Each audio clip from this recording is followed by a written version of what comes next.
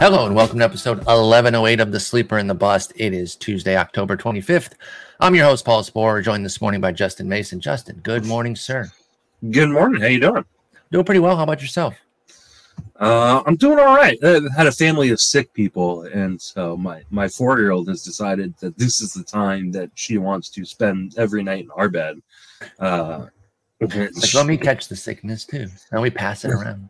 I'm pretty I got a pretty good immune system, so like everybody in the house gets sick, and I end up being fine most of the time, Fighting it off left and right.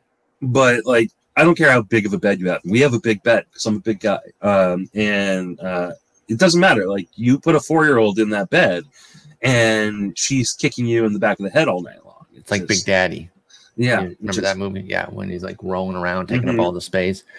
You'd think like putting a little dog in the bed wouldn't be a problem. Char's got some 4-year-old energy. She somehow takes up exponentially more space than she is. So I can semi-relate. I'm not saying dogs are kids. I know it's not a one-to-one, but I feel you on that. I feel you. I mean, I treat them like that, but I don't want to disrespect parents out there. Anyway, we're talking starting pitchers today. We both have rankings established. You do not have yours out yet, right? Mine will come out probably next week. I'm finishing up my super depressing series on how bad my season was, and that should finish up probably this week. And then next week I will drop ranks for every position.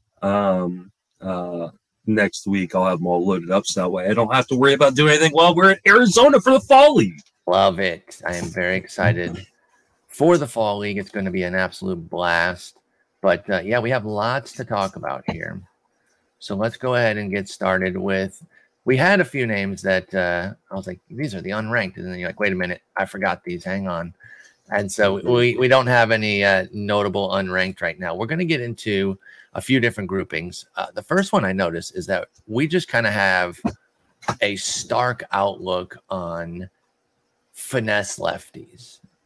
There was a group of them that we wound up being quite different on.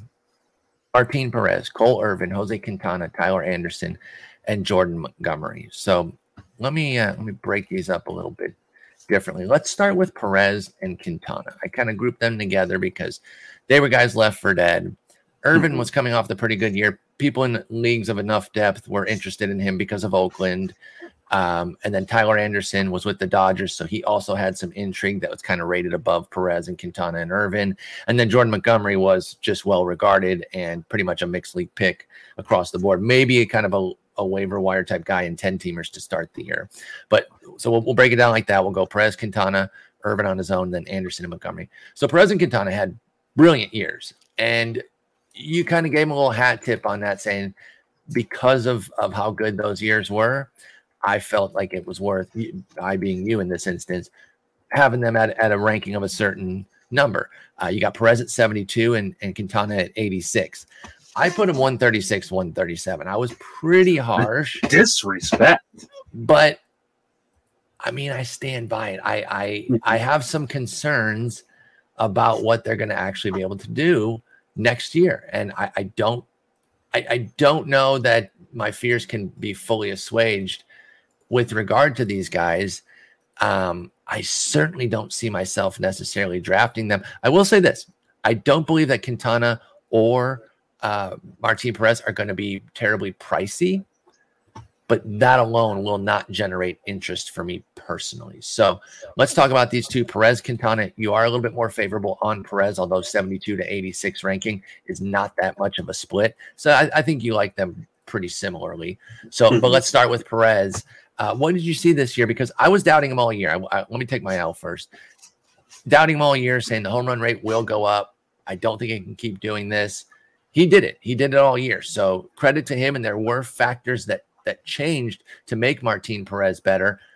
But can those carry over next year? Namely, the sharp ground ball increase that helped him keep the ball in the yard at like a career best clip, 0.5 homer 9, with a 7% homer to fly ball rate, which was 10 points or 9 points lower than last year and well below his 12% career mark. So what did you see on Martin Perez's, kind of breakout sort of year here? And what do you see for him next year? I mean, I think this is very Park influenced. And so I think with both of these guys, we have to talk about the fact that they're both free agents. Yes. Now, I think that Perez especially will end up back in Texas. I just think I hope you're right. The reason they didn't trade him at the deadline, even though they weren't competing, tells me that they consider him part of their future, and that at worst they're going to give him a qualifying offer. And if he gets a qualifying offer, he's got to take it. I mean, I don't know. I don't know how you leave. What is it, $18 million on the table or whatever? Yeah.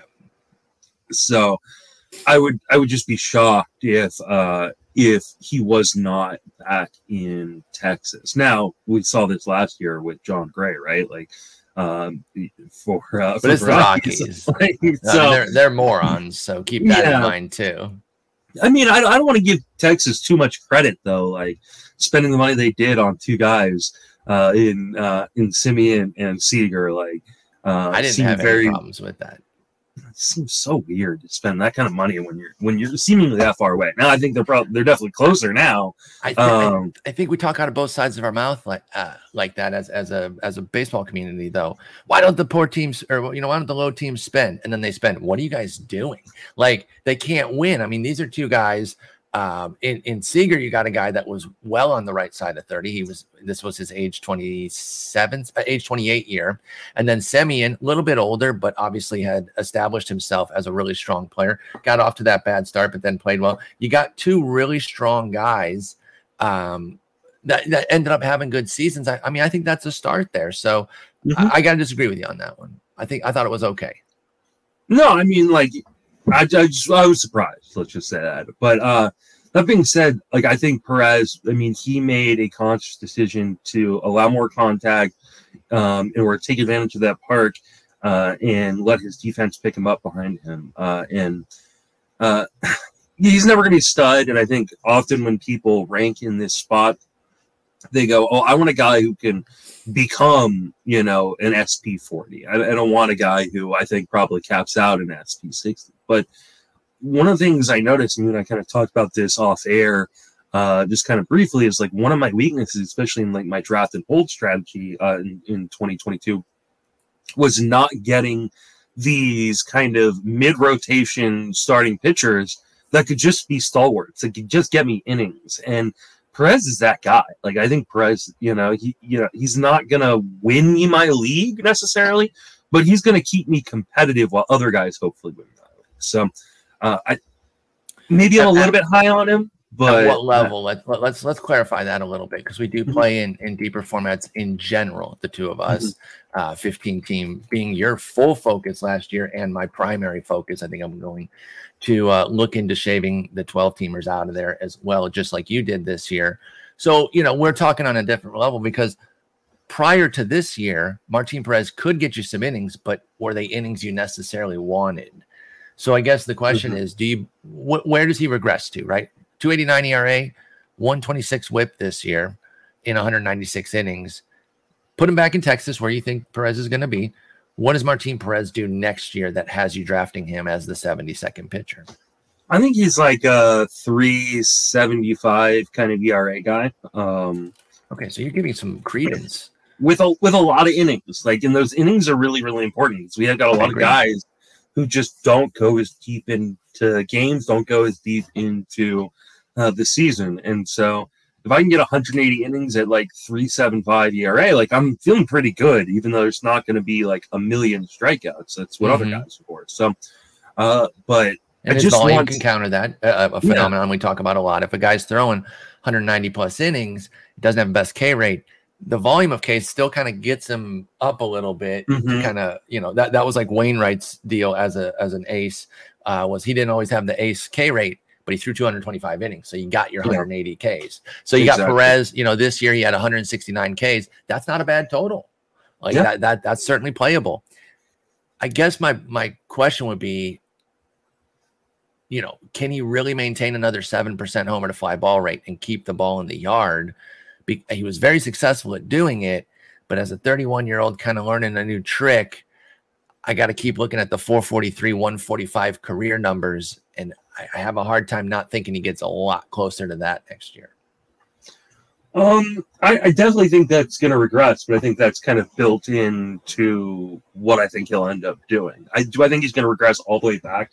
Built into the price, you mean, to where, which I would agree with, is that you're not going to pay such a premium for Perez that he has to repeat this year. Yeah.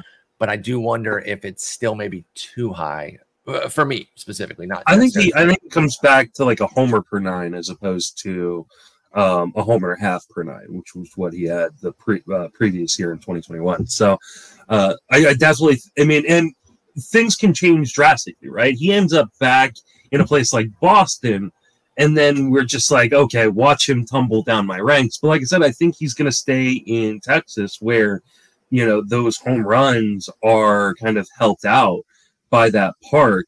It's also a pretty decent division to pitch in when you're going up against the Angels and Oakland. I know they're going to be playing less games against their division, but they still play the majority of games against their division. So, or at least they play more games against their division than they play against other teams. So yeah. I think the bigger issue is Quintana, to be honest. Let's talk about him. Let's bring him in. You got him at 86. By the way, Martin Perez finished 41 on the player rater for starters. Quintana was 60th. And so, not too far there. He had a great year. Started with Pittsburgh, and, it was a little bit under the radar because it's Pittsburgh, and it's a guy we kind of not left for dead, but he was waiver wire fodder, nothing special. In fact, he was coming off a pretty bad year. So maybe he was left for dead. 6.43 ERA, 173 whip, and 63 innings last year for Quintana. Nobody was really being like, oh, I'm going to get back on that train as a rebirth. And he throws up 165 and 2/3 of a 293 ERA, 121 whip. Home run suppression was also a massive key for Quintana. He went to St. Louis. You couldn't have found a better fit at the deadline, by the way, right? Like, thanks to the Pirates for really giving the perfect fit to help keep his season going. In fact, he took it up a level. He posted a 2.01 ERA with them and a 1.12 whip. Really, he kind of established the greatness of his season, Quintana did, with St. Louis after a good start with Pittsburgh. So you say you have more concerns about him. 5% homer to fly ball rate and a 0.4 homer 9, which led the league. Career marks of 0.91 and 10% on the homer to fly ball. So does he get back toward that, which basically doubles those rates in your estimation for Quintana? I think a lot of it depends on where he ends up. And PNC is a great place to pitch. Busch Stadium is a great place to pitch. That division is a great division to pitch in. But does he end up back there? Because he's going to be one of those guys that is like the afterthought of the market, right? He's going to be one of the last guys signed, and he'll go to a team that just needs another starting pitcher and doesn't want to spend a ton of money. I don't think it'll be St. Louis, to be honest. And when I was doing the ranks last night, I was like, oh, he's in St. Louis. Great defense behind him, great park to pitch in, great division to pitch in. But I didn't even really think about the fact that he's a free agent and he could end up anywhere. He's definitely got to drop. Because I think like I think you have to regress him either way in terms of the home run rate. And if you then move him out of St. Louis, you have to regress him so much more. So I probably need to drop him about 30 to 40 spots just based on that. Okay. And we're 51 spots apart, so a drop there, we're going to be pretty close on Quintana. And I think Perez and Quintana are subject to change on both of our lists once we see where they're set. So we will definitely stay tuned there. Let's go to the rest of the guys here. We don't have to go too much further down the player rater to find Cole Irvin, who was 68th, 8 spots behind Jose Quintana. Now, I mentioned at the outset purposefully that he had some buzz this year, especially in the deeper formats, based on his home park. And he really leveraged that this year. He was a major home run guy to the point where I really don't think you should have even been using him on the road outside of maybe selective outings here and there. But the breakdown was 3.07 ERA, 102 whip at home, 5.26, 135 on the road. His soft tossing finesse stuff gets beat up when you don't have 14 miles of foul territory there, 17% K rate. He's a good control guy, great control guy, I'll say, but also has a home run issue, 1-2 homer 9 this year with just an 11% homer to fly ball rate too. So it's not like he just had an inordinate number of homers on fly balls. He just gives up homers because he's very hittable.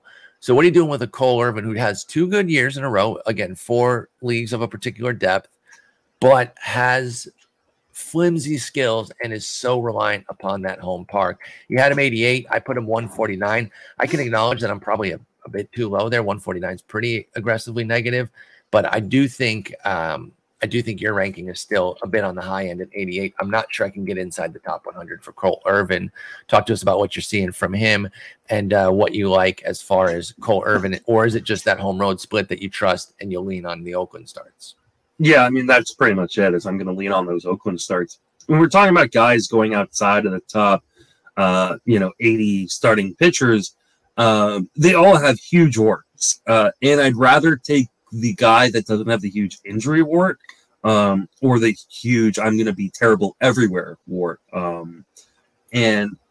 As much as, you hate drafting a guy you can only start half the time, or most time you can only start half the time, he's going to get innings. And, there's no risk to his rotation spot. There are a lot of guys in this area that... Are you sure about that? I'm pretty sure. Oakland, why would Oakland not just roll him out there? Especially as they try to monitor innings on younger guys who will be kind of coming up and going back down and things like that. I think he is probably... Are you sure he stays there, though? At some point, it's time to cash him in with Cole Irvin. I mean, they got Blackburn, Waldichuk, Caprillion, and Sears, 4 guys that they're probably hoping can be part of their future in some capacity. And Irvin's not old. In fact, both Blackburn and... Irvin, Blackburn, and Caprillion are all 28 and close to 29. Blackburn's the oldest, then Irvin, then Caprillion. So he's not old or anything, but his upside is so limited. I do wonder if maybe they find... They've got so much control on him. He's not a free agent until 2027. I'm not that's sure when a guy you just... Special, though. I'm not sure, but that's a guy you can hold for cheap for a really long time and just kind of be that every 5th day guy, gonna get me innings, gonna soak up innings the bullpen would have to normally take. I don't know. He could, but what do they get for him on the market? Every team has an analytics department. Even if you're a team with a crappy one, they're gonna be look at what he does on the road. So they probably trade him to a good park place. I'm not even saying that he's some big trade candidate. It would be for some nondescript prospect who's a teenager or something that they're just trying to give some depth for. I can't take a guy in the top 100 who is half a pitcher and not even that good when he is a half pitcher. When Marquez was good, I still wasn't taking him because he's only half a pitcher and it put such a burden on him to be good on the road. I mean, it was such an easy call to lay off of the Marquez stuff because he hadn't figured out Coors for shit. Nobody does. But Irvin is literally unusable on the road. He has 5.10 ERA last year, 5.32 this year, I think I said. So that's the tough part because you're not getting Ks either. So you're really banking on the ratios at home there. And so I can't do it with Cole Irvin. Yeah, I'm gonna drop him probably 20 spots or so. Okay. So I've got him at 92 right now. I will drop him down to... Oh, sorry. I didn't have your update there. So 92, a little bit different than what I had. I'm going to drop him to 107. 107. Still gives us a split, but I also acknowledge that my 149 on Cole Irvin could probably use a little boost, and then it gets us a bit closer, and then we're not too far apart there. All right, let's go to the higher end guys here in this finesse lefty category. Tyler Anderson. Again, we know it's super, super, super dependent on where he winds up. Because if it's with the Dodgers, I think everyone has a level of interest that jumps up. If it's virtually anywhere else, I think all of a sudden you start to say, okay, it's not even he's going to forget what they taught him and he's like a brain dead idiot once he leaves there. What I don't know anything that they taught me anymore. It's not that.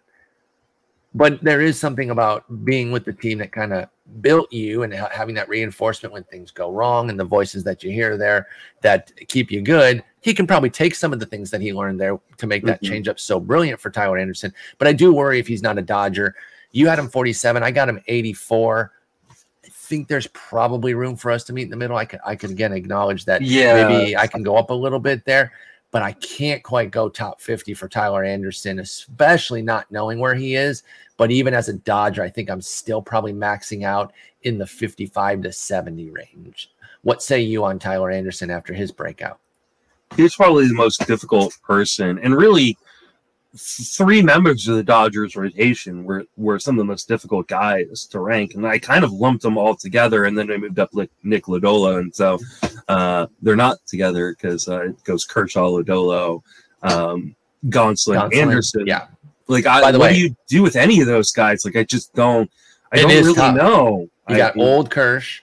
You got Gonzo, who like had an amazing year, but it wasn't super skill supported. And then Tyler Anderson and injury, and injury, absolutely. Yeah. And every other day, it seemed like something was going on with him. And by the way, I will mention Tyler Anderson 20th on the player rater, so he had a truly brilliant season this year. And that was the hard part. So, like, if you look at like my ranks when I do post them, like I've got what they made according to the auction calculator on there, and like, yeah, I mean, he was fantastic from a like.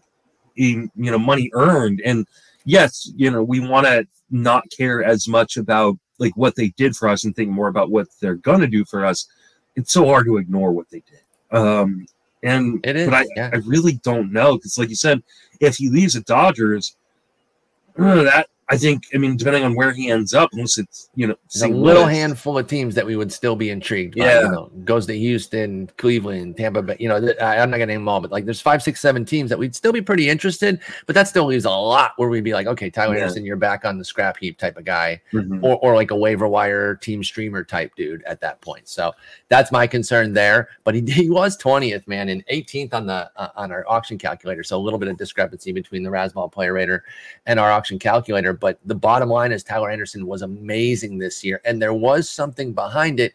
It wasn't just Flukesville. It was having that amazing changeup really, really dominate for him. And how much of that do you think he's going to be able to hold, regardless of where he winds up? Let's just put him in a neutral spot, somewhere that we're not mad about, but we're not super happy about. What kind of year do we get from Tyler Anderson? He's a career 4.16, 125 ERA whip who put up a 2.57 and a 1 flat. And his skills weren't that different. In fact, his strikeout to walk ratio only went up 1 point, but his home run suppression dropped in half from 1.5 to 0.7. So what do you see there as far as like a regress to what for Tyler Anderson in a neutral spot? And then I think that's a really difficult question, because we've seen, like, in the 60 innings he threw with the Giants, like, we saw very similar stuff, right? Like, we saw he went to a smart organization, knew how to utilize him, and he was healthy-ish until he wasn't. And then, he was really good. And, like, but it's also, like, this amazingly bad downside that we have to, like, factor in. I want to say, like, he's probably a mid-threes guy. 3.5, 3.6. I could live with that. Yeah, I'm looking more low 4s for Tyler Anderson, but I could definitely get down with mid 3s. Like that would make me draft him if I could be. Obviously, I can't be assured of that, but that would give me more interest. I'm not quite sure I can get there though with the home run worry. Basically, it comes down to the home run suppression for so many of these guys. That was an incidental theme here with these finesse lefties. But that 0.7 is the best he's had outside of the San Francisco time, where Tyler Anderson had a 0.8 or 0.75, if you want to push the decimal out. And it was a home run to fly ball drop too, 6%, the same 6% he had this year. So how much of what he's doing and when that changeup is working for Tyler Anderson helps the home run to fly ball rate, and how much of it is just good luck? I mean, I think a lot of it is the changeup, and if he can continue to, utilize it in the same way and be able to pinpoint it. The problem is a guy like him is like there's so little margin for error on that, and if the changeup, if he loses the changeup the way like Rogers lost the changeup this year, like it could be those kind of results. It's a great call. And so, yeah, I mean, to be honest, like, how much of a difference is there between him and Martin Perez? It may not be. I've got Martin Perez at, what do you say, 72? Like he probably should be more in that area. I initially now dropped him down. Him being Tyler Anderson or Martin Perez? Sorry, Tyler Anderson. I've dropped him down to 59. Okay. Kind of putting him in a place of like the king of the finesse lefties. Yeah, it makes him the king of the finesse lefties, but like right now, like I've got him around Tyler Glasnow, who like came back, looked strong, but like still gonna be the first year off of Tommy John. And I've got him next to like Jeffrey Springs, who like was great.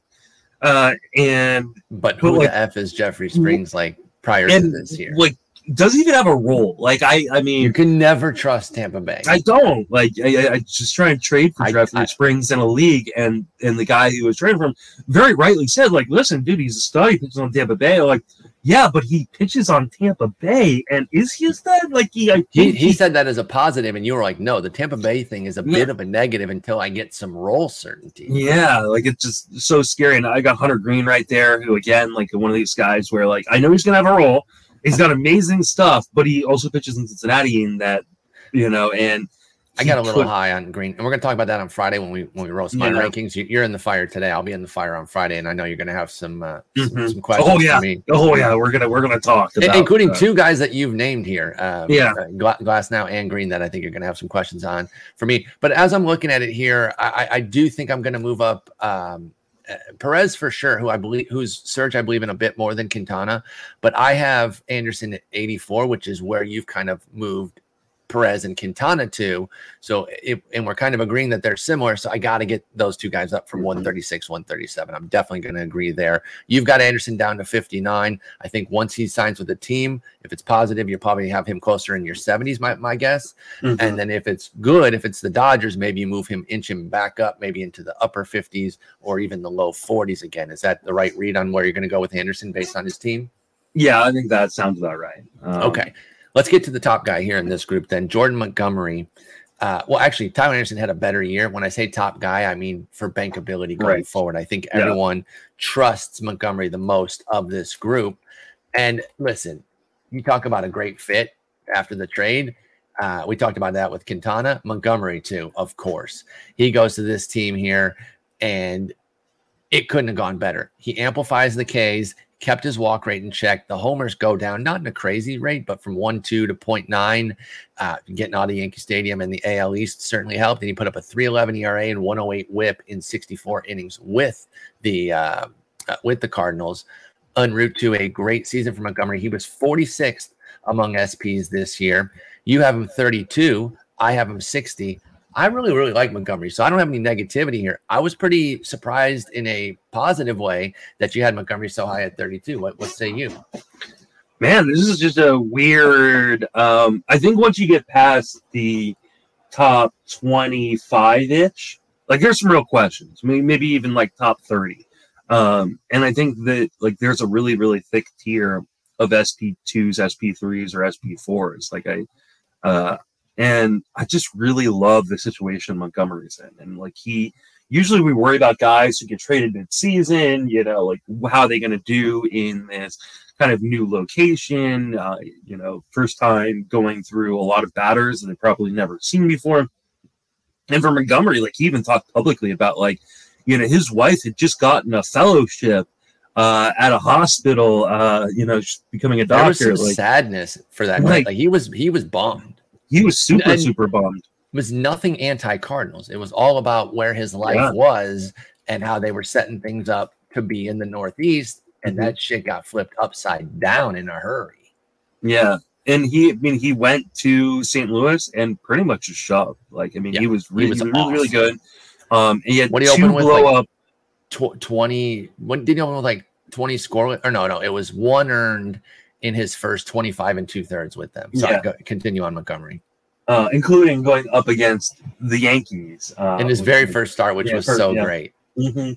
I mean, he had a couple blow-up starts. He had a 5 earned run outing against the Braves and a 6 earned run outing at the Dodgers. But for the most part, like he was just really, really steady.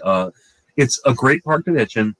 It had with a great defense behind him, and he in a great division to pitch in. Like it's just like there's pretty much nothing to dislike about Jordan Montgomery. And I'm kind of glad he got blown up a couple times towards the end of the season, because soften those numbers a little bit. I think most people would have had him near me had he shoved against the Dodgers and the Braves. I think put up like a 2.50 ERA with them, and then everyone's like, "Oh my God, he's the realness." And I do think Montgomery can put up a full season of what he did with St. Louis. Like he put 3.11, 108. So I'm thinking I'm going to move him up a little bit, to be honest. I might move him down a hair. Yeah, I think 32 is a little high because, like, or let me ask you this, because then it might not be a little high. Do you think that he can A, either hold the 24% K rate, or B, that he had with St. Louis? It was 22 on the year. Or B, do you see a potential rise? I mean, I think he could have a rise. Like that division, like I said, like a really great division to pitch in when you're going up against the Pirates and the Cubs who strike out a ton. The Brewers aren't like a dynamic offense that I'm like super, super worried about. Like that's a really, really they had troubles. Yeah, they had pockets of issues. Like that's a really good division to pitch in, a really good park to pitch in, an organization I really trust. Yeah, I mean, I think he can at least hold. I think there is a chance he could even gain on that. Now he's got a full offseason to work with a team, work on the things. I mean, Cardinal Devil Magic is a real thing. I know some people don't believe in Devil Magic, but it's October, folks. Don't try to say that you don't believe in it. It's October. Yeah. We see it everywhere. I think there's a lot of reasons to be really, really stoked about Jordan Montgomery.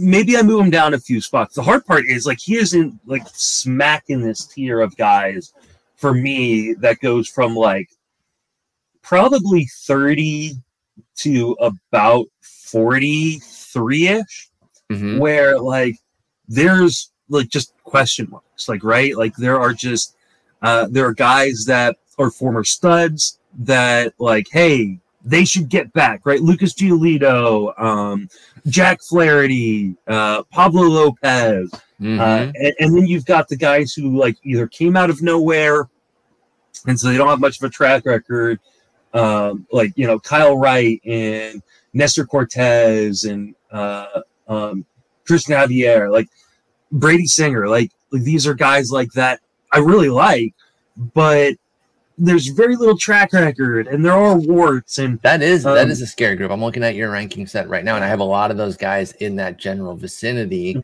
right there with you. And you're right, it is somewhat landmine laden. Some of these guys will stay strong and emerge and actually jump a level. Finding out who is the tough part. I can't remember where I read this, and maybe someone can point it out, or maybe you know, but this was a few years ago now, and it was a pretty decent study as far as like depth that pointed out that the second, third tier area of pitchers, what I think we would call like, depending on a given year, but let's say like 25 to 50 was the worst investment. I think it was Rudy Gamble. Okay. So, and it was loaded with guys who, like you said, they didn't have the track record. They'd popped up. They'd had great years, but people didn't quite believe in them. So they might, like Tyler Anderson, right? He finished 20th last year. Well, no one was going to rank him 20th. So they put him 45. And guys like that, and like you said, some of these youngsters, Christian Javier, he was brilliant. But is anybody going to rank him like 15th based on his raw skill because it's so good? No, they're going to put him in the 33 area where you put him, which I'm totally fine. I have him 27, so I'm right there with you on him. And it's just a lot of guys like that, and that is a very difficult zone to live in for your pitchers because there's a lot of uncertainty there. Even Kyle Wright, a guy I like, and we both like. We have one rank apart.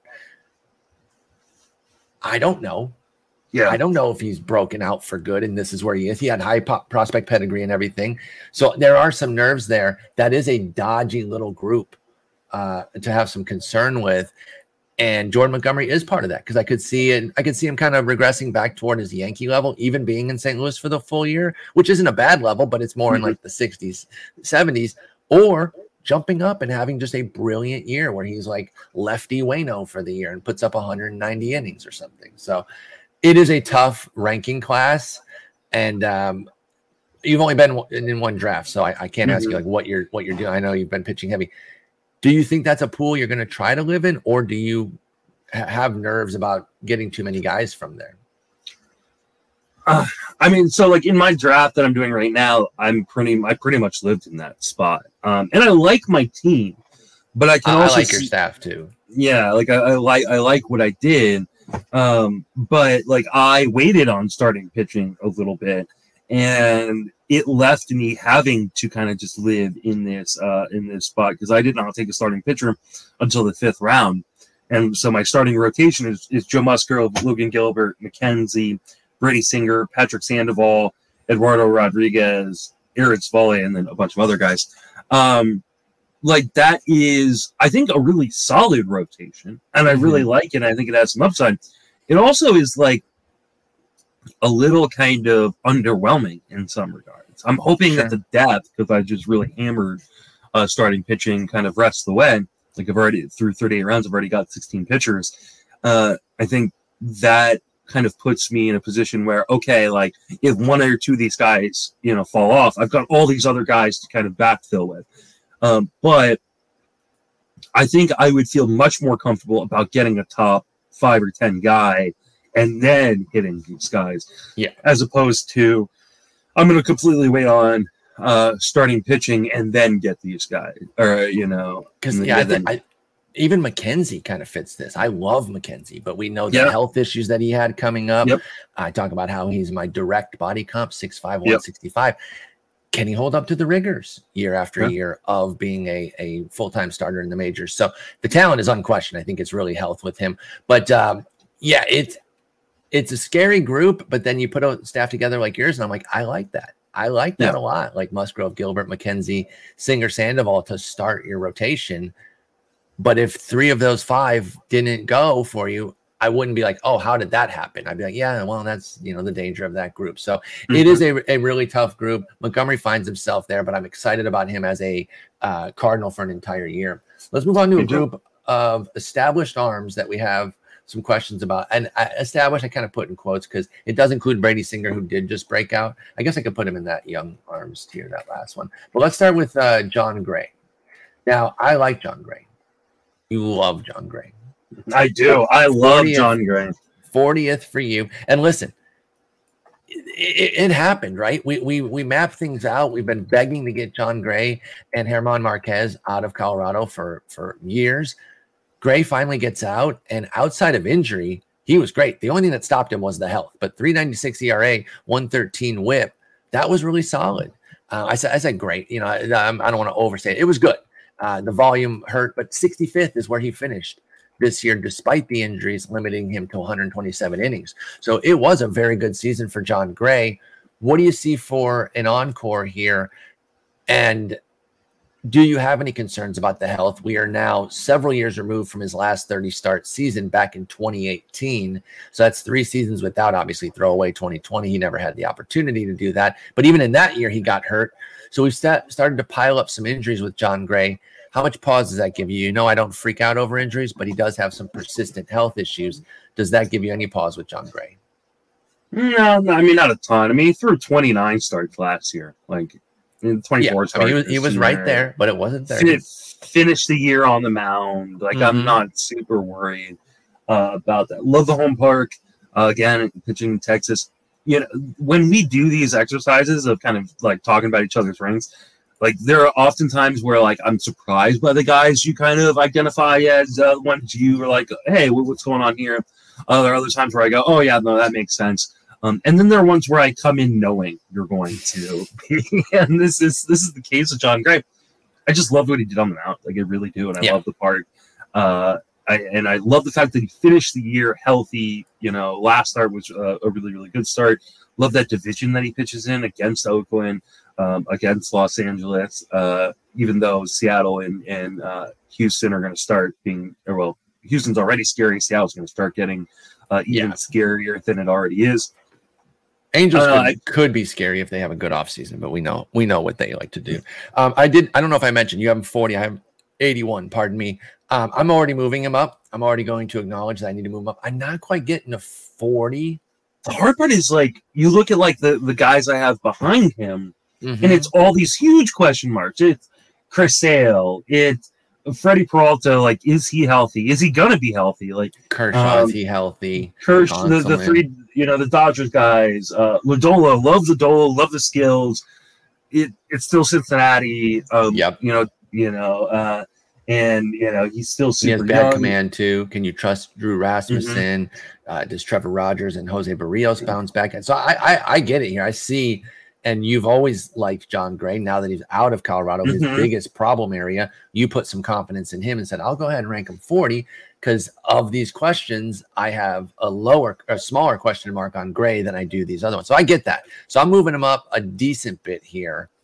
I'm going from 81 to 65 right away, which matches his end of season rank this year, 65. However, we have that as an end of season rank, but that was only in what did I say, 127 innings. If he can stay healthy and pop, 28 to 31 starts, and even if he's just what he was this year, 396, 130, 113 whip, 396 ERA, 113 whip for John Gray, then he can be a top 50 type guy. Still think 40 is a little too high, but I did jump him up. We are now just 25 spots apart. Are you holding firm at 40? For now, but I do think I probably end up dropping him 4 or 5 spots. I don't think I'm pushing him down below Nick Lodolo, but maybe I drop him to 44. But at the same time, like I said, those guys behind him, I love Patrick Sandoval, but that whip was not good. He has got an injury history of his own. He's terrible going to command be in 6-man rotation. Health issues. So I don't know that I should drop him below that. Like Freddie Peralta, I love the upside, but the injuries are really, really scary right now. Yeah. I think I'm gonna drop him to 42. And just buying Chris Sale and Freddie Peralta for right now. But I love what he has the potential to do in such a great ballpark if he can stay healthy. Like we said, I think that Rangers team is gonna get better. And so I'm a big John Gray fan. Understood, and I'm not out on him. This is one where we have ranks different, but we're both aligned on the guy. This one hurt me because I've always loved Taijuan Walker. I don't hate him now. Yes, you do. But I have to be honest about how I feel about his skills, and I'm still worried. He had a good season. He had a great season. 3.49 ERA, 120 WHIP in 157 innings for Taijuan Walker. That was enough for you to put him 74. Which is not an egregious ranking or anything. I got him 115 though. And my concerns lie primarily with the skills. I mean, he doesn't strike guys out anymore. I think that is a big deal. And obviously he's had persistent health issues, which, it's baked into the ranking to a degree too, even though I do make clear, I don't want to overrate mostly it's that I don't want to overrate the healthy guys, quote unquote, because as cliche as it is, you're only healthy until you're not. It's the truth with pitching. The next pitch could always be the one that injures you. So he takes a little bit of a hit because he has chronic injuries that have, been present throughout his career with Taijuan Walker. But guys that are healthy don't always get a huge boost for their health because it's not guaranteed. So 74 to 115 is a pretty big split here. 41 spots. Tell me why I'm wrong about Taijuan Walker. Okay, since leaving Arizona. Right. Okay. So we're just talking about the last 3 years. This year was his best hard hit percentage, his best ground ball percentage, his best fly ball percentage. He's now thrown 150 plus innings in back-to-back seasons. He does give up contact, but that park helps. And I think that he does such a good job of mixing his pitches that he keeps guys from hitting the ball extremely hard against him. Very often. I think he's gone from being this guy who could overpower you to being a really smart pitcher. My biggest concern with him is health. Taijuan Walker has had a lot of health issues over the course of his career. That being said, like I said, it's back-to-back years with 157, now 159 innings. Like at some point, you got to give him credit for actually staying on the mound in a kind of era right now in which 157 innings is great. We've got a lot of guys who are ranked above Taijuan Walker that threw 120, including the guy we just talked about, John Gray. So I don't think he's not the pitcher that he was, but that's okay. Like, again, he's one of these guys. I think he's going to give you reliable innings that aren't going to torture ratios. And when you're in those kind of doldrums of the year, like Taijuan Walker is, dependable, SP6 or SP8, depending on if you're a 15 or 12 team league. 53rd most innings last year for his 157 and a third on Taijuan Walker. So that's a good point out there. I think 115 is probably too aggressively negative. I just absolutely certainly think sometimes I temper myself on guys I really do like, though, because I'm like, I don't want to overrate him. I've been on this guy, for years. I've been ranking him high, and hasn't really been there. But 115, definitely too low. He finished 52nd last year. That doesn't really track to have him that low. So I'm definitely going to move him up, and I'm not even sure I'm going to call on you to move him down, because I'm thinking I'm actually going to be pretty close to that mark that you have him at in the mid-70s. I have him kind of at the bottom of a tier of boring guys, right in front of a tier of like high upside guys. Like, depending on how, like, what depth of league you're in, how you like to draft, you could flip-flop that whole tier. Like, right? Like, you could, I've got him with Jose Urquidy, Merrill Kelly, Alex Cobb, Martin Perez, Miles Mikolas. Like, you could completely flip them with the guys going, right below him in Andrew Heaney, Ashby, Tyler McGill, Josiah Gray, Mike Clevenger, Kopech. Like, you could completely flip those tiers. Totally. And like they're, the difference between 75 and 125 is just really not that big. It's not nearly as big as that sort of 50 points would make you think. And we've talked about that for years now, going back to terming it the globs. And there's multiple globs throughout the pitcher rankings. And I think even that glob we were talking about earlier, that 25 to 50 or wherever it starts, but like that band of guys that are on the come up or have done some things, but that are still scary, that's its own glob there too. But these later globs, they get to be 50, 60 pitchers deep. And it really does come down to personal preference to a degree. But I have shot Taijuan Walker way up the rankings here.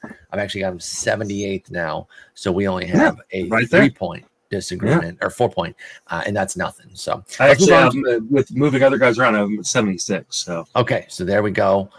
We are not too far off now on Taijuan Walker after I jump him up to where I think he deserves that. I had David Peterson ahead of him, who I don't dislike, but like he's not even guaranteed a spot right now. I don't think David Peterson's in the rotation, unfortunately. Yeah.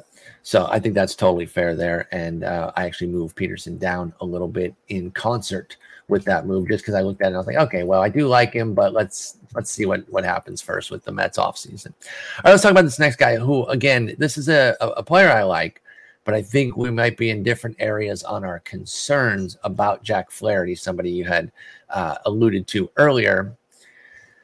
Obviously, it was a lost year, so I'm not going to hammer too hard on really anything that he did this year in 36 innings. Who really gives a crap? It was a health washout. However, it was the second such season, 78 innings a year ago, 40 innings, 9 starts in the COVID year. It was 9 starts of the full year? It was, right? 12 was, I think. Okay, so yeah, I see it now. He missed, after his first start, he missed about a month. So yeah, he even missed some time in the COVID year. So again, standard disclaimer about I don't want to overdo it with the health concerns, especially when somebody has as much talent as Flaherty does. But we are seeing persistent issues here. I got him 68 to your 37, or 67 to your 37. 30 spots apart. Maybe we can meet in the middle here. The talent is unquestioned, but do you not have enough pause about I guess the injury does not have you worried enough to get him out of your top 50. No, it does. I think it has. You're coming down on Flaherty? Okay, talk to us about Flaherty. I love Flaherty, but what do I really love? I love the idea of Jack Flaherty. But we're not talking about 3 seasons in which he missed a substantial chunk of the season. Which was hard to do in 2020. Yeah. It's hard to miss a substantial chunk because you might have missed the whole thing. And I think the fact that it was 2020 and everybody had an abbreviated season, I kind of discounted that a little bit. But this is now 3 straight years where he has missed a chunk of the season. In the last 2 years, huge chunks of the season. And so, like, I don't know how. I can't rank him in the top 40. I've got to drop him. I'm going to drop him below. I think I'm going to drop him to 51. Okay. And then we're pretty much in lockstep at that point, even with a 16-point difference. Again, we just talked about how you start to get in some of these globs, and it's not that far off. I actually have him by one of your buddies, Andrew Heaney, who, talking about health concerns, Dustin May, John Gray, Lance McCullers, Jesus Luzardo, Frankie Montas, a lot of injury type guys in this general vicinity here. I'm actually going to pick him up to 61. So then we're even closer on Flaherty. By the way, I'm going to roast myself real quick. I gave you a talk about instead of an actual question about 5 days after I made a tweet roasting the dog shit questions that the sideline reporters in the desk were giving there. So I got a self roast that I gave you a talk about instead of an actual question. It is a little bit easier to do that in this because I just want you to get your points out, but I should have asked you a more pointed question about the health. So I got him 61 now for Flaherty. You said you moved him down to what? Pardon me? I think 51? I have him with 51, but I can also make the argument like he should go behind George Kirby and Frankie Montas, and I put him right by Montas. So Flaherty 61, Montas 62, Luzardo, May, McCullers, Gray, Heaney, they're all in that, and even Edward Cabrera. So these are the high upside injury risk guys. Yeah, as a group is what I got going here. And the hard part is like you want to rely on track record with those guys, and Flaherty, like his track record is worse than a lot of those guys in terms of his injury profile. So absolutely, the upside is huge. He could be a top 15 pitcher this year, but like if Tyler Glasnow is a top 15 pitcher, or Lance McCullers is a top 15 pitcher, or even Jesus Luzardo is a top 15 pitcher, like we're not going to be super surprised, right? Yeah. Like they all have the skills to do it, so he can't be like that far above these other guys, considering what he's done or what he has not been able to do, which is stay on the mound. So, yep. And if you pay too much for Flaherty, hoping that he establishes himself again, that's where you get caught up. The beauty in a player like that is to get him at a fair price with that health concern pushing it down. And that way, if he pops off, you're getting a mega windfall there with Jack Flaherty. Yeah, I'm going to check where he went in my draft real quick. I can do the same. Because I'm actually really interested. He was not a guy that I was looking to take necessarily. And while we're looking for where Flaherty went, I'm going to tease who we're talking about next. And I'm surprised you haven't cursed me out for being lower than you on Cal Quantrill. But you love Cal Quantrill, and I don't dislike him. This is another one where we are not too far off on our like of the player. We just have a little bit of a rankings difference. By the way, I got 220 for Flaherty in my draft, round 15. Flaherty went a little bit higher in the mid 13th round. Okay. Of mine. Like I think that's fine. Yeah, the guys that went around him in my league were Jameson Taillon, also guy who's good but has injury issues, or at least in his track record, not necessarily this year. Ranger Suarez, then Flaherty, then Aaron Ashby, Marcus Stroman, Edward Cabrera. Like I'm not too out on that. And then if he had gone in the 13th round the way he did in yours, it would have been John Gray, Jordan Montgomery, Trevor Rogers, Lance McCullers. So right in line with the guys I have him ranked with. So maybe I agree with that 13th round area. Yeah, I mean, he went in between Sonny Gray and Kopech. I'll take Flaherty over both of those guys. Absolutely. But he, like, in the same round as Luis Garcia, Jordan Montgomery, and Chris Bassett, who I will definitely take all three of those guys over. So you will take all three over Flaherty. Yeah, and in the 15th round of my draft, John Gray and Brady Singer went. I took Brady Singer. I will take both those guys over Flaherty all day long. So we're pulling back a little bit on Flaherty. I think 14th, 15th round makes some sense. I agree. But I also think there's going to be someone in just about every draft that goes, he could be a top, 15 pitcher. Like and they're not wrong, but what do you pay for that? Yeah, like when he has so many concerns, what can you really pay for Flaherty to do that? And that's where my temperament comes in of like, okay, I like him, but I'm not going to overrate him. I want one of those guys on my team. I want a guy in the after the 15th round that I feel like can be a top top 20 3 or 4 round pitcher, but I want to make sure I'm getting him after that 15th round. And I don't want a bunch of those guys. Like I want to especially not the injury ones, because you know, you can mix a couple from that area. Like one guy needs a skill boost, the other guy needs a better team, and then one injury guy. But if you do 3 injury guys there, if you go Heaney, Flaherty, Lance McCullers, I mean, you're just begging for trouble. They're all great, but I take one of them.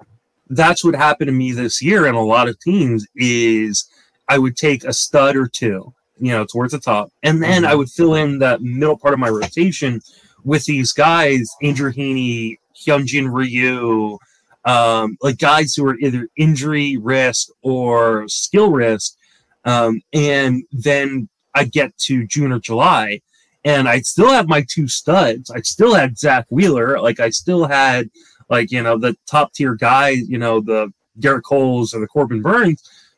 But then I'm streaming like 6 of my starting pitching slots, like. Yep. And you just can't win that way, because as we saw, like streaming pitching was not fun this year. No, it was really, really tough. And that I'm very eager to see, you know, there's going to be articles about it. We've talked about it on the pod. I wonder if that's going to change anything in drafts, you know, across the community, not just in the NFBC world.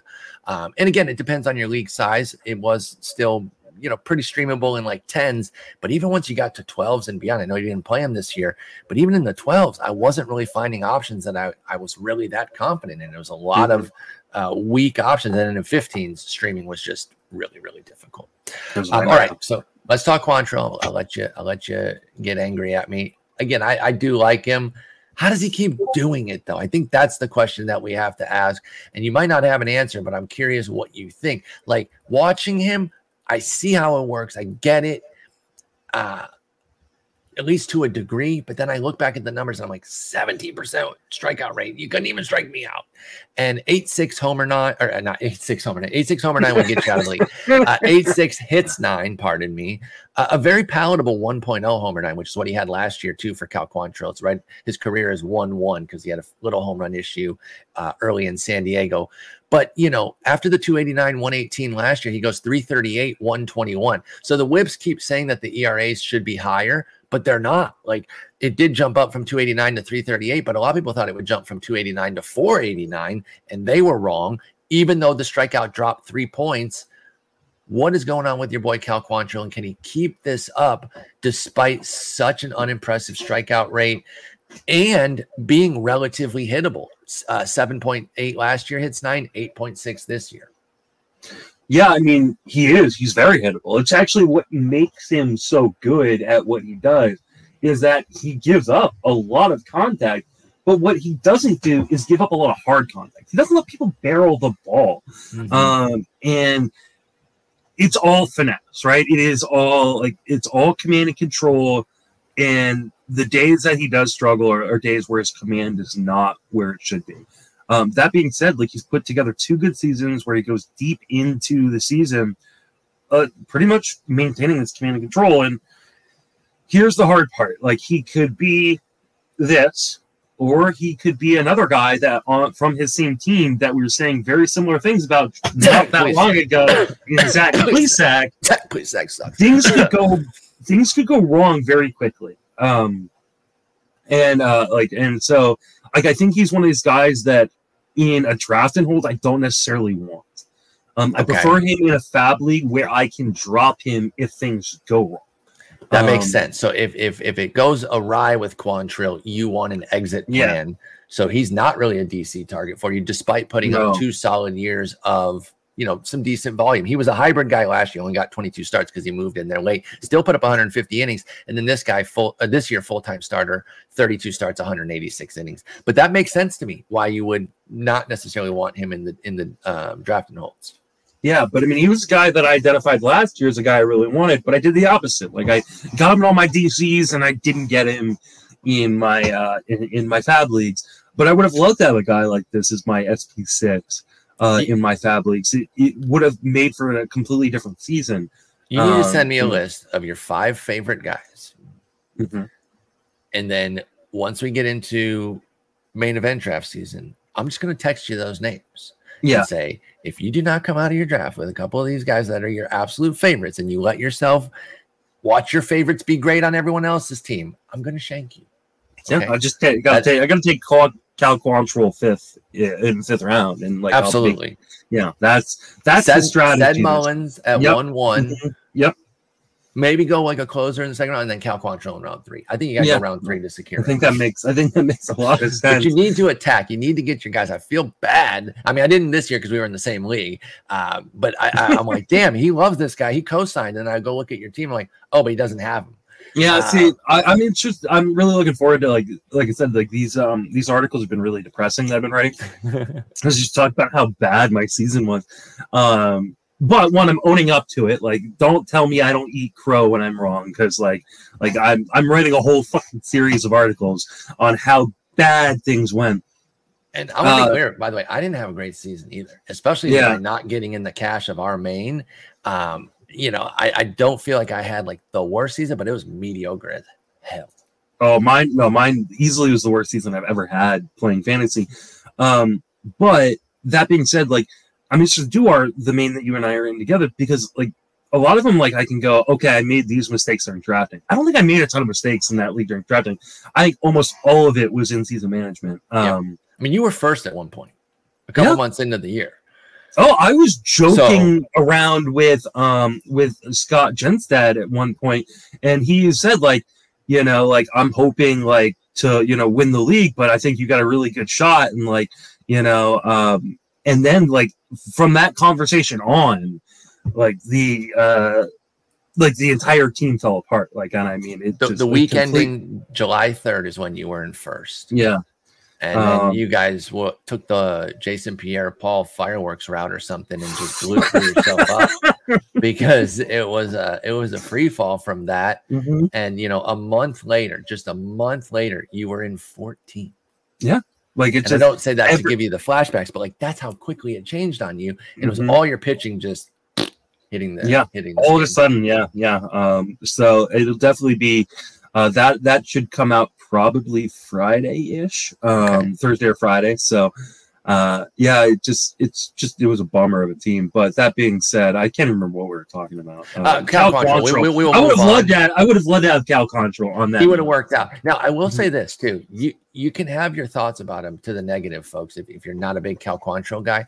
The one thing that makes him a lot easier to draft is the market does not overrate him. No. He went 22nd in my draft. Even if he goes 3, 4, we'll say 5 rounds higher, the 17th.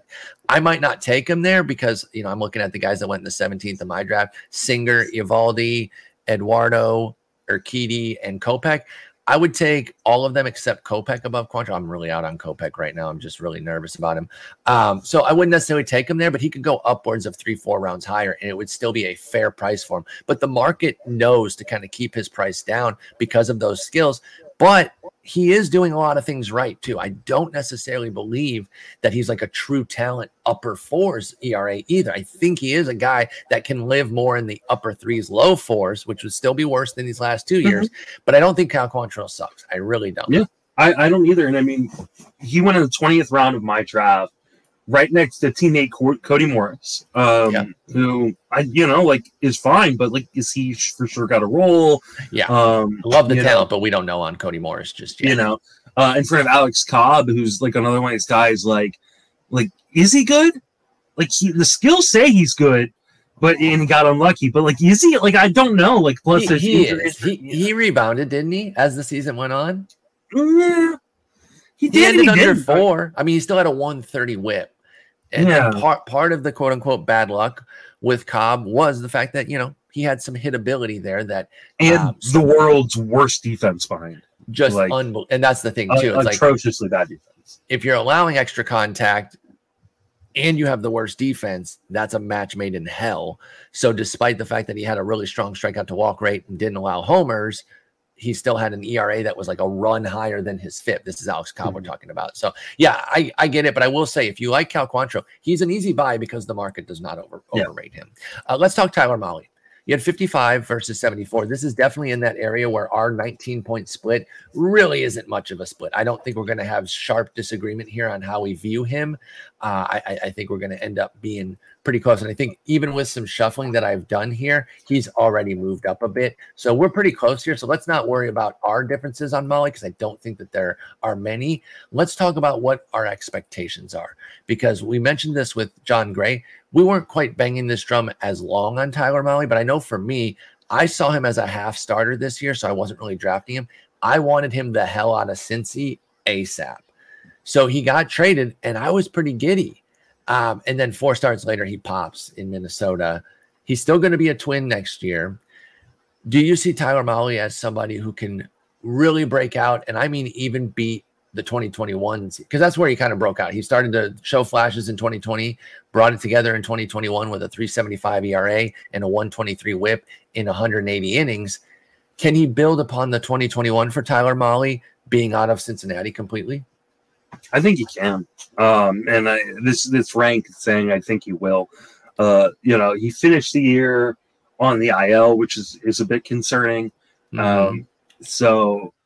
But his last 3 outings, he only gave up 1 home run, which is kind of his biggest issue. Now his first outing in Minnesota, he gave up 3 home runs, but that was against Toronto. Come on, because he got out of there and it was like, finally he's free, and then he's like, here's 3 homers. But even that though, he only allowed 4 runs in 6 innings. It was palatable. Yep. And then he was great against the Angels, and then 2 busted outings surrounding his. He was hurt. Health. I think that's what it was. So. If he comes into the year healthy, I probably should move him down just because we don't know that he's healthy right now. But if he comes in the year healthy, I'll move him back up. So I've got him 55 right now. I'm going to move him down.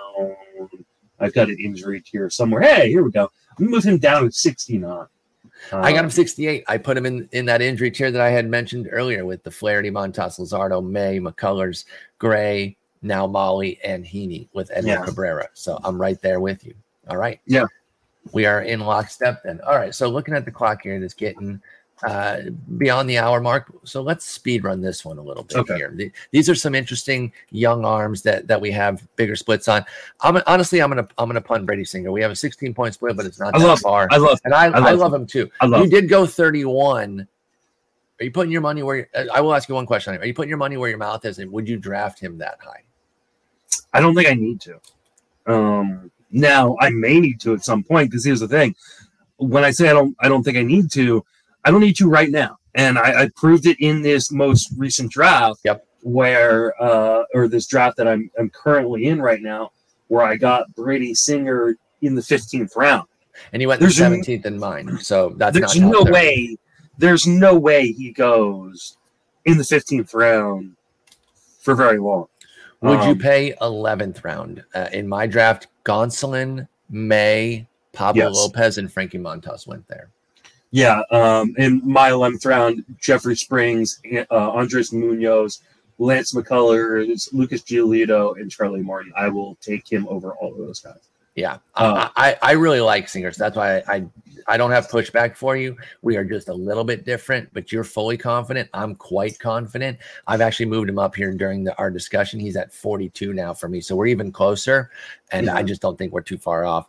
This next guy I do like, but I am being a little bit cautious on Aaron Ashby. We have a 19-point split. I got 95. You've got him 76.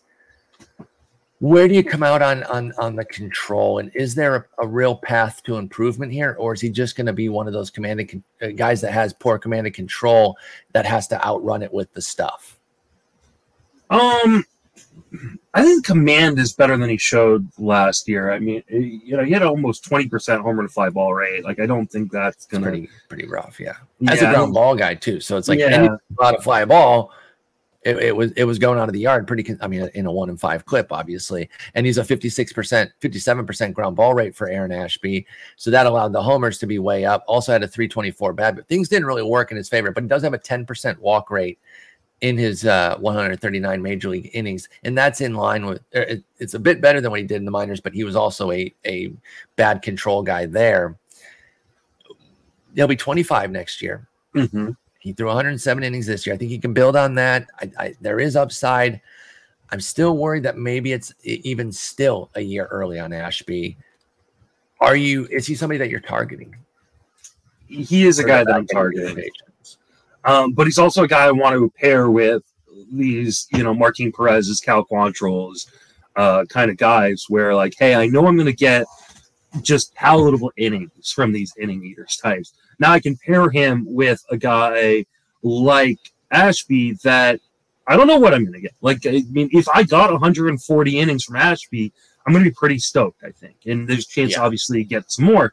But I really don't know what I'm going to get from Ashby. He's one of those guys that he could vacillate 20 spots either direction on my ranks, maybe even 30 spots or 40 spots on the lower end, just depending on what mood I am in during That's the beauty of ranks. Session. It's so true, by the way. Like, why'd you move him 15 spots? I don't know. I looked at some different things that day. Like, it is that fluid. I know that's not a satisfying answer for some people, but that is how it works with rankings, though. Yeah, and so, like, I think Ashby is one of those guys who's really difficult to rank and kind of pinpoint where he should go. True talent level, I think, says that he could be a top 50 starter pretty easily this year, and probably even higher than that. But injuries have been a really big issue for him. Control has been a really big issue for him. And like I said, like, the command was not as good this year. I think it was better. I think it's better than it showed on kind of the numbers. But at the end of the day, like, what happens on the field is actually what is important. So it's the reality, yeah. Yeah, I'm going to keep him there. But for now, like I said, he could easily, if I moved him down 20 spots tomorrow, like, it shouldn't be shocking to people. Yeah, that's Aaron Ashby there for the Brewers. I'm not going to budge on this one. We have a 44-point split on Josiah Gray. I'm 122. You have him 78. It's a 2-3 homer 9 and 219 innings. There's just not a world where that's going to be readily fixed. It might lower from 2-3 because that's truly atrocious. But where's your top 80 confidence coming from with somebody who's had such issues? And it's not just the home run issue. He also doesn't have much control. He's a 10% walk rate guy as well. He's been pretty hittable at an 8.2 hits 9. Outside of the quality raw stuff that can get swings and misses, what is there to like about Josiah Gray that gets you into the top 80?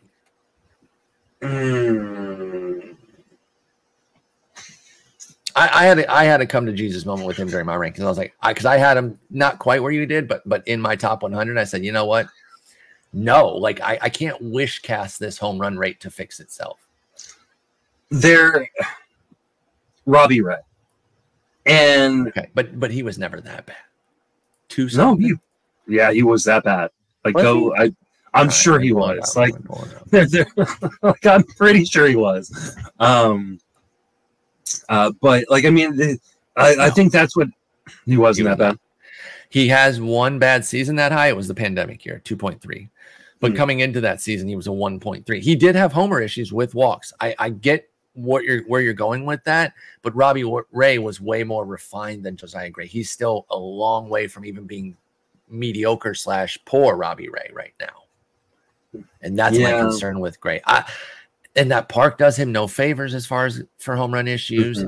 Like, the division does him no favors either, because, like, you've got 3 really good offenses in that division, and the Marlins at some point should start getting better offensively.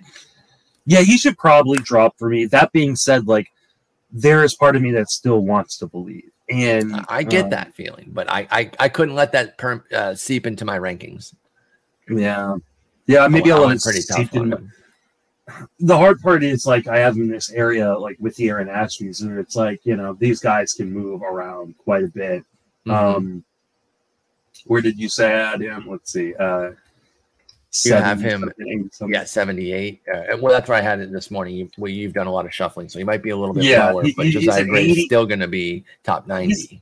He's at 80-something for me right now. I think I can move him. Well, I'm going to hold right there for right now. Just, but he will move at some point. It's really hard to, like, you've got Mike Clevenger. Like, what is Mike Clevenger? You've got also terrifying. Michael Kopech, injuries. What is Michael Kopech? Roansy Contreras, who I love the skills, but the Pirates hate him for some reason. And I think they're just being kind of overly. He's 22, right? I don't think we can go hate on that just yet. I understand I know exactly what you're talking about. That Yeah. point where he was just lingering in the minors. He wasn't pitching there. He wasn't pitching in the majors. What was going on? It seems like it was just kind of a break. But he's 22, going to be 23 next year. So I don't think they hate him. I just think that they're being very cautious with a really bright young arm. But with Josiah Gray, it's like I get the swing and miss stuff, but that's all he's leaning on right now, and there just hasn't been enough to counterbalance the problems for me. And the hard part too is even with the swing miss stuff, like he had a 24%, strikeout rate. Mm-hmm. Like you want a guy who's like 27 if you're going to be taking on that risk. Yep, exactly. And so I think that's one of the reasons he has to drop. I just have to figure out where to drop him too. I still will get shares of Josiah Gray, but I want to get them cheaply as possible. And you will. Like I think the market is going to be pretty smart about him. He won the 16th round of my draft with other question marks such as Ashby, Edward Cabrera, Alex Cobb, and Mike Clevenger. And then Kopech went right after that. But then Singer, Eovaldi, Erod, and Urquidy went. This is a group I mentioned earlier. I would take all of those guys ahead of Josiah Gray. Yeah, he went in the 20th round of mine in the Cal Quantrill, Ronesy, Alex Cobb kind of area. I don't necessarily have a problem with that, but I think I prefer to get him a few rounds later. Yeah, and so if Josiah Gray is going in more like the 16th round where he went in my draft, then I'm wrong, and the market, I think, is overrating him at that point. I need something that starts with a 2 for Josiah Gray's round for me to have any interest right now. He won the 20th round. He did not go to me. Like in that, I think that tells you. Like I much prefer who I got in the 21st round in Eduardo Rodriguez. Me too. I would agree with you there. All right, this one's not a point of contention because I'm not out on this guy. I parked Bobby Miller, prospect for the Dodgers, pretty low, just as kind of like a, hey, I want him on the list. But you put him in the top 100. Are you confident that he gets a role? I'm not confident in this moment, but the Dodgers have a lot of question marks in this rotation. I would agree. Do you think he's the answer, or a team like this, don't they have to get a more stable answer? I don't know that they will. Okay. They haven't been the team that has gone and gotten the more stable answer here. Not pitching wise, yeah. It's been hitters that they brought in with Betts, Freeman, Turner. And the times they've gone and gotten those big free agents, they haven't necessarily panned out the way they would have liked. In Trevor Bauer and David Price and like those guys. I know Price was a trade, but fairness on the Bauer thing, that was off the field though. Yeah. I mean, his talent was still there. So let's map it out a little bit. But I think it makes sense from a real life baseball perspective. Like, do you want to invest that much money into a guy that can be gone in an instant? Now, with Bauer, it was obviously off the field stuff, but it could have easily been a flexor tendon goes. And, when they're so good at developing pitching and fixing broken guys, do they just say, we can make do with Bobby Miller and the next Tyler Anderson, and the next and Tony are there Gonsolin? even any great players for them to go after? I mean, maybe they try to get Rodon or something, but he's got such an injury track record that I hear you. Maybe they're like, okay, we're going to go with young guys and then bring in Michael Wacha, speaking of the great changeup, and maximize his changeup and re-sign Heaney or something. There is the avenue for Bobby Miller to be up relatively early and maybe in a perfect world even break camp. That's something that's a lot more plausible in today's game based on what we've seen now with the new rules and the way that teams adjusted to them this year with bringing up guys and saying like, okay, we can get some reward there with the rookie of the year stuff, getting draft picks. Pitched in AAA. It was a AA AAA season, primarily in AA for Bobby Miller, 91 innings there, 21 in AAA. As a top 100 guy, I know you don't need him to break camp. And we're in draft and hold season as well. So you could say this is a draft and hold ranking, and I would understand if you're like, okay, and then if we get to March and he's not up, then I'm going to move him way down. Yeah. But are you going to be drafting him in your draft and holds? We have talked often about how we don't take too many prospects because you can get caught with nobody to play. Is he somebody that you are going to get some shares of, Bobby Miller, for the Dodgers? I mean, I would like to. I did not get him in this draft. I was pretty close to taking him, and he went right before my last my last two picks in the 35th. He went in the beginning of the 35th round. I would have liked to get him.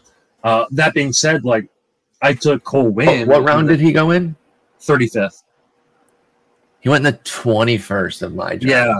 So I'm glad that's not his price, though. I'd like to see the balance. I think he's going to be one of those guys that bounces around. Like, I mean, one of the things I saw in my draft, which I think I saw in your draft too, was prospects went all over the place and quick and fast. Like people that can happen in DCs because if there's 2-3 people that love them, they're just taking them every which way.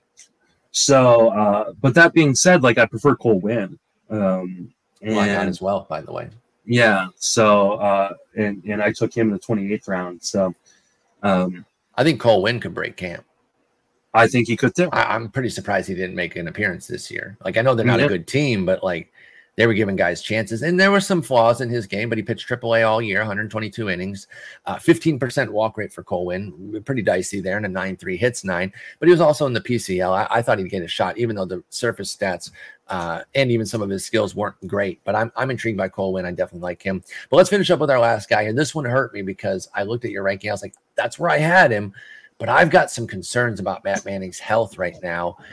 It's nebulous, though, right? And that was because we talked about this one offline, and you were like, I didn't really see anything. So I put him 86, I being you again in this case. I have 106. So we have a 20-point split, which, again, in this tier is not crazy. But I'm nervous about the forearm. He missed a bunch of time to end the year with the forearm strain. The team is saying it's precautionary because we were terrible. Why bring him back? All of that.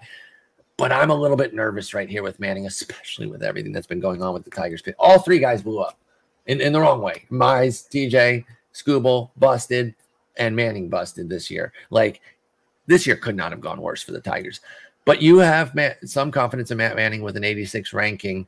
Is he somebody you're drafting, and what is your outlook with regards to this nebulous forearm strain that he's been dealing with? Yeah, I mean, I drafted him in this league. So, yeah, I am drafting him. It was one of those guys where, like, I just kept waiting to pull the trigger. And like I couldn't do it. And I got to a point where I was like, yeah, I'm going to take the gamble here. I don't have very many stashes. 34th? Something like that. 45th round in my draft. Yeah, and I mean, part of the reason I didn't 34th round, beginning of 34th round, one of the reasons I kept putting it off is like, man, he went super, super late in Paul's draft. Maybe I can keep waiting. But like, man, the pitching is deep in some regards this year, but it's also like it dries up. And one of my issues last year was like I would wait, and then all of a sudden it dried up, and I was like, oh, now there's nothing. And Manning, if he's healthy, will be in the rotation. Now, I think in a 50-round drafting hold, you have the ability to have like 5 real stash spots. So, you know, whether that's injury or prospects, like I think you have 5 stash spots. He's one of them. Cole Winn is another.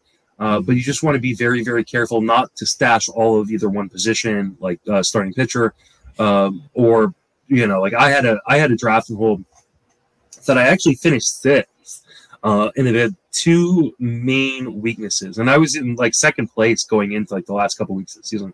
But my 2 main weaknesses were my closers. I lost my closers really early on. Like I ended up finishing the year with like 21 saves, which was like 14th place. But that was, you know, just not identifying guys, and Will Smith losing a job after the draft because Kenley got signed. The other thing was that sucks. That hurt me in a few leagues. The other thing was stashes. Like I stashed so many guys that when I did get hit with a rash of injuries, I didn't have enough guys to, you know, actually, field an fully active lineup at times. And so, I mean, very careful in these drafting holds to not get overly excited by prospects, not get overly excited by injury stashes. Take 5, and that's it. Yeah, I think that's a good way to put it. And one thing that I would definitely recommend with regards to these drafts, these drafting holds, is map out what you really want to do. Like really take a look and say, okay, I want to get this many pitchers, this many of this position, 3 catchers if I take an elite one, 4 if I kind of play in the middle or the back end with it. You really want to map that out, or else you're going to get caught in the draft not really knowing where you should go. And I've done that before, where I've kind of winged it throughout the entire thing, and then I'm like, this team blows. Like, I didn't have a cohesive plan. It's 50 rounds. You really need to know your plan, especially for rounds, I would say 20 through 50 in particular. It's kind of easy to go through those first 15 to 20 rounds, but then you get into the rest of that team building. That's your team for the whole year. So I like your idea of 5 stashes, split them up between prospects and injuries, split them up between positions. That's a really good tip there, because it is draft champion season, and I finished my draft. You're in one, and things are going on right now with drafts. If you're taking the time off and you're not drafting yet, I don't blame you. We're insane. We're absolutely insane people. Well, there's also one of the reasons they do these early drafts is it helps me really kind of learn the player pool. Like, completely agree. I mentioned on a previous episode that I really felt the infield was a lot weaker than the outfield. I now know that was incorrect. The outfield is awful this year. So like, I made that mistake in the draft. Like, hey, like, I took Juan Soto in the first round, and then like I waited a while, and now I'm like, holy crap, what do I do in the outfield? What do I do? Yeah, Michael A. Taylor, welcome to my team. Like, I learned that the hard way too. I stacked that amazing infield, which I love, but then outfield got a little dicey, and I was like, we'll figure it out. But anyway, great talking. You handled the fire well. I'll be on the hot seat on Friday as we dice up my rankings, and you give me some pushback on some guys. We'll have that coming Friday. But until then, Justin, great talking with you, and have a good one. Take it easy.